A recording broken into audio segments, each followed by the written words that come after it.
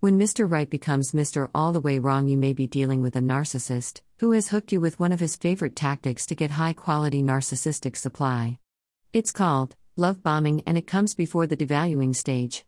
And once you are devalued and have no self-esteem or confidence, he will never value you again. But first, the love bombing phase. So you meet who you think is a perfect person, but you are unaware this person is a human predator. He does all the right things. He wines and dines you and makes you feel so good, but eventually he starts to devalue you. And slowly, but surely your knight in shining armor is now a black-hearted brute. It happens so gradually you may not even pay attention to the devaluing behavior until you realize your relationship is a hot mess. Yes, the narcissist does not usually devalue you until he knows you are really into them. If they were to start immediately, most people would see the red flags sooner. So he uses manipulation to make you fall in love, all the while they are protecting themselves from falling in love with you by appearing to care but guarding their heart from you. They make sure you are vulnerable and they refuse to be.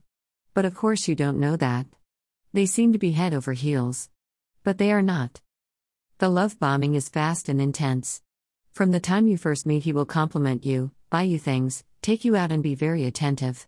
But slowly these things become less and less, all the while you notice they start criticizing you or ignoring you. Eventually, the disrespect is ramped up and all the things he used to, he doesn't do them anymore. And the more you hope for the relationship to go back to the way it was, the more abuse you take. Recognizing the love bombing stage. If someone is too good to be true, then you should wait a while to see them in a variety of situations before you allow yourself to fall in love with the person. You should verify the information they give you about them by meeting some of the people in their circle. If someone tries to rush the progression of things, slow them down.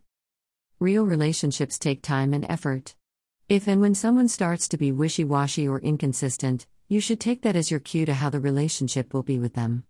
And if you are never allowed to meet their circle of friends or family, that is a big red flag.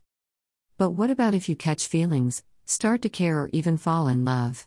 Ignore those emotions and get out and far away as soon as possible. The best defense against the tactics of the narcissist: build up your self-esteem. Narcissists target people with low self-worth. If you love, care about, and respect yourself, you are least likely to stay in an abusive relationship. People who love themselves do not allow others to mistreat them. Heal yourself and love yourself. Need help overcoming narcissistic abuse? Narcissistic Abuse, Healing and Recovery, the Center for Treatment of Anxiety and Mood Disorders, centerforanxietydisorders.com. What are your thoughts? Follow this blog at whenthesewomenspeaks.com. Facebook at whenthesewomenspeaks. Instagram at whenthesewomenspeaks.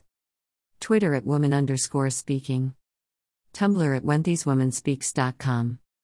References: Love Bombing, A Narcissist's Secret Weapon, Psychology Today.